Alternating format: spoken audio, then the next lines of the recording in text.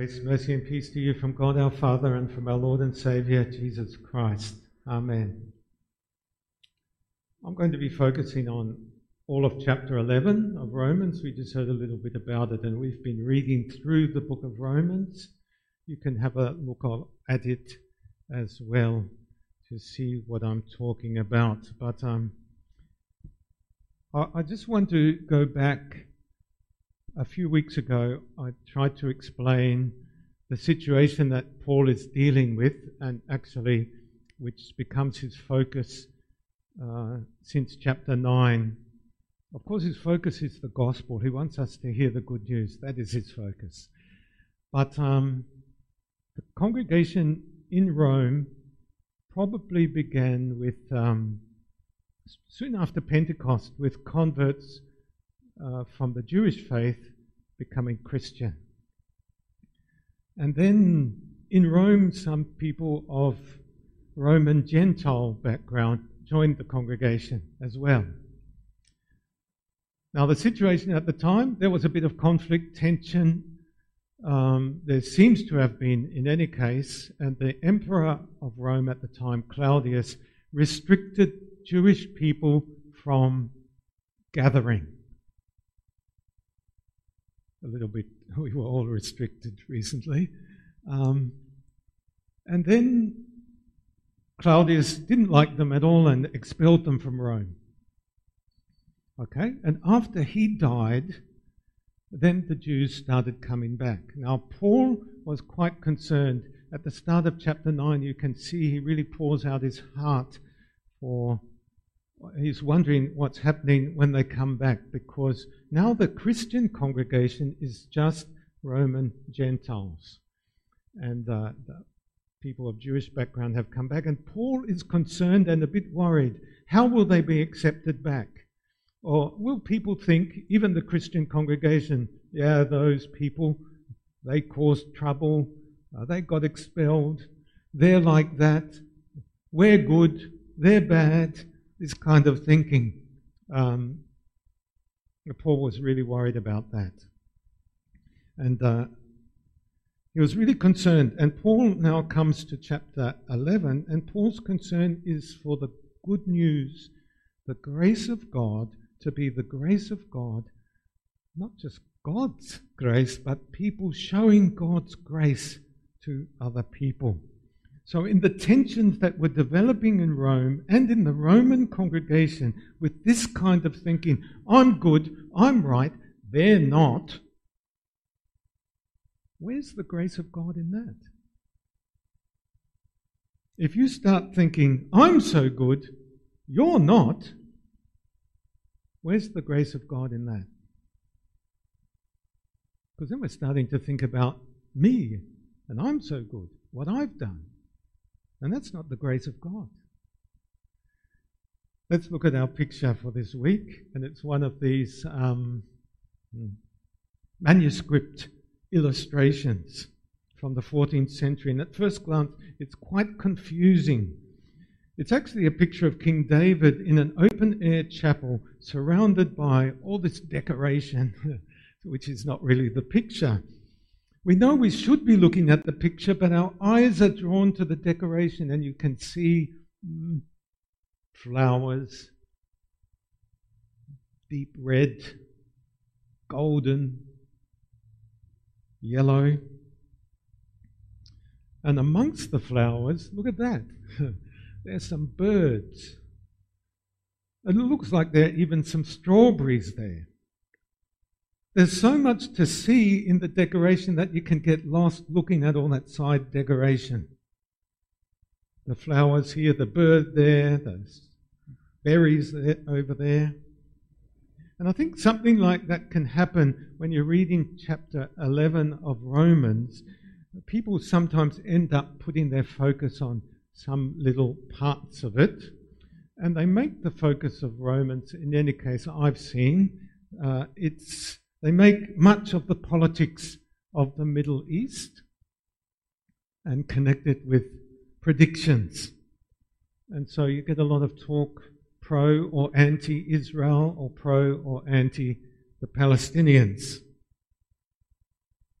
But the picture is of David. And what does David look like? Just take a look at that. David is kneeling, for one. And another thing we notice about David is, so he's not on his throne, for example. He's kneeling. And he's got nothing on his head. No hat, no crown, nothing. And we know that David was a musician. But his harp's not in his hand. It's placed by the side there. And as I said, he's kneeling before God. And I think this is another picture of the good news which Paul is telling us. The grace of God comes to you, not earned, not deserved. It comes as a gift. And Paul continues with his concern of his, in Romans, not this I'm good, I'm right way of thinking. His concern is for the good news, for the grace of God to be the grace of God in the lives of God's people. Now, Paul knows that there are people who reject God. And even in his own group that he's come from, he knows there are people who have rejected God. But that doesn't turn Paul against them. And he doesn't start thinking they're no good. There's no hope for them. No, Paul himself prays. If you go right back to Romans chapter 9, Paul is in prayer and he prays knowing that God can change the hearts of people. And Paul speaks of God's love, and that's what he does in the book of Romans.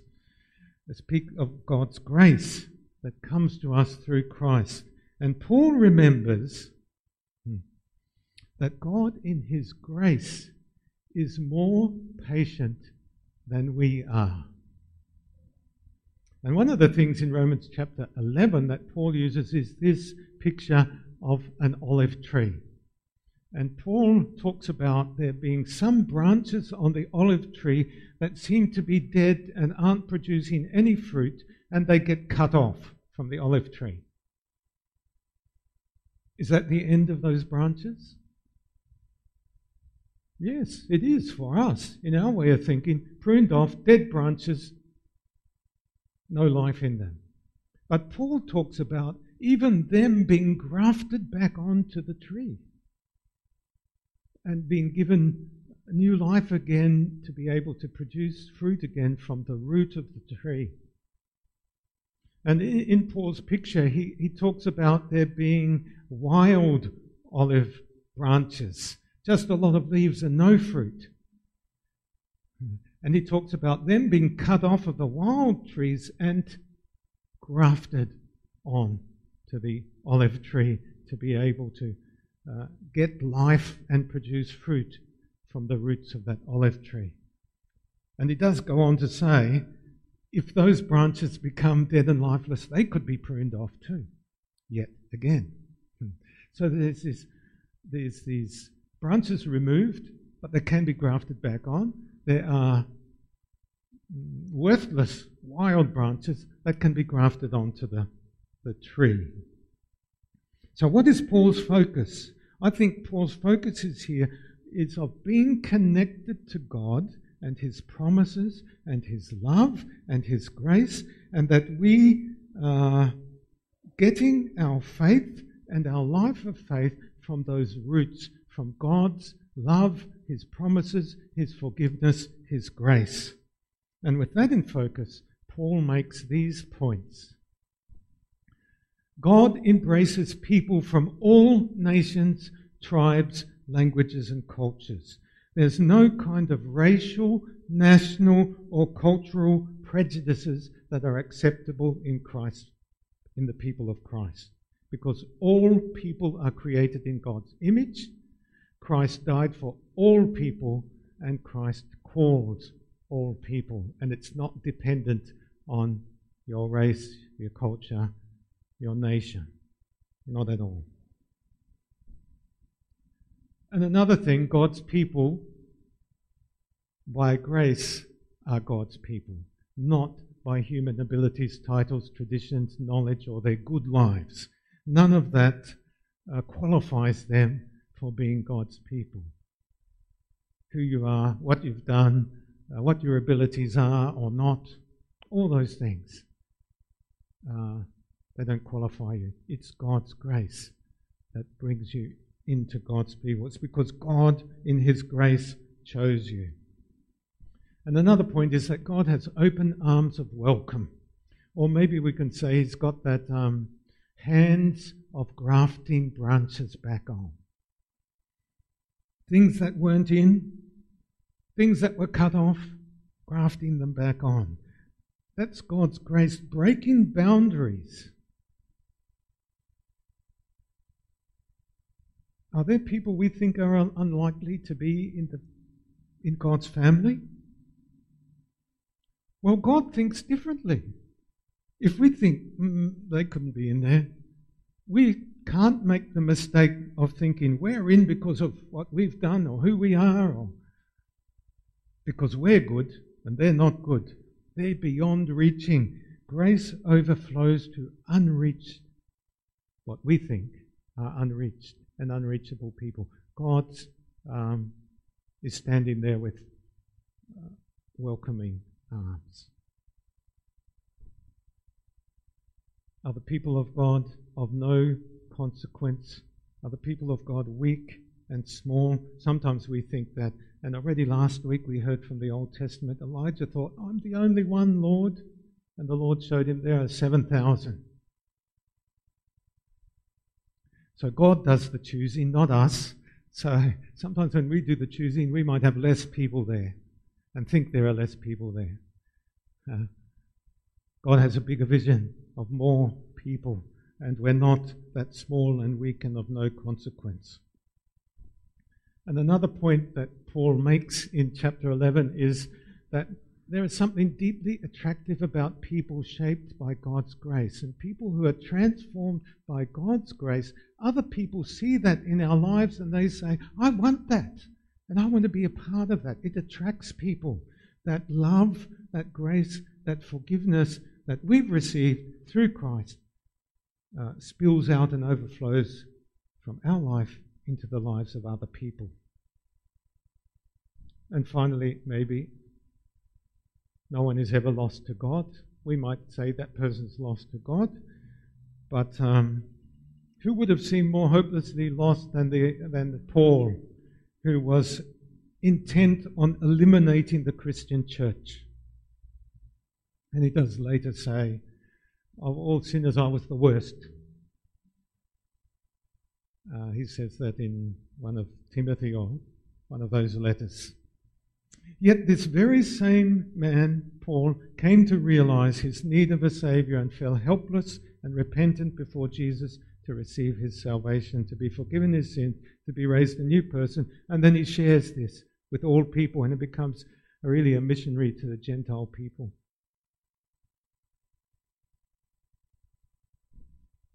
Oops. Maybe we'll just leave that on the overflowing grace first. I just want to conclude with a story now. And this story, you might have seen or heard this story, I don't know, because it's not original.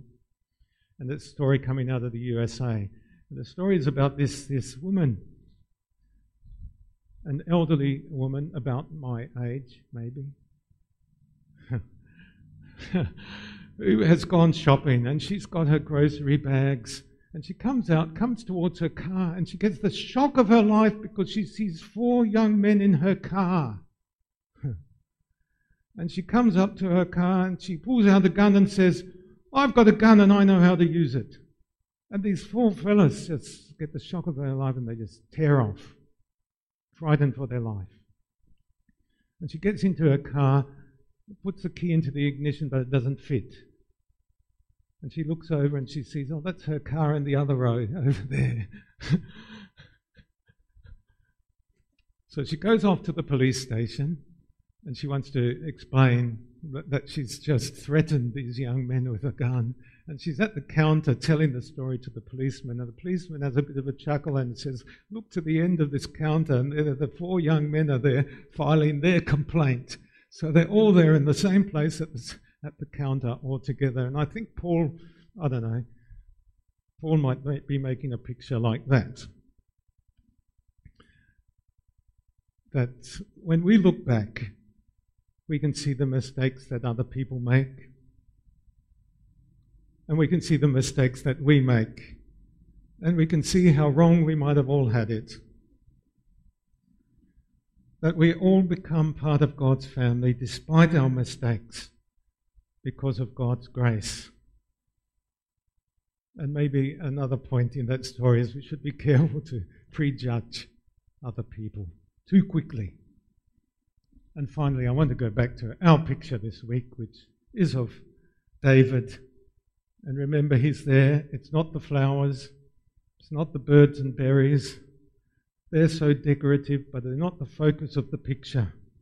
David is there without title, without ability, without political power, without any human achievement. He's kneeling before God, whose love accepts him.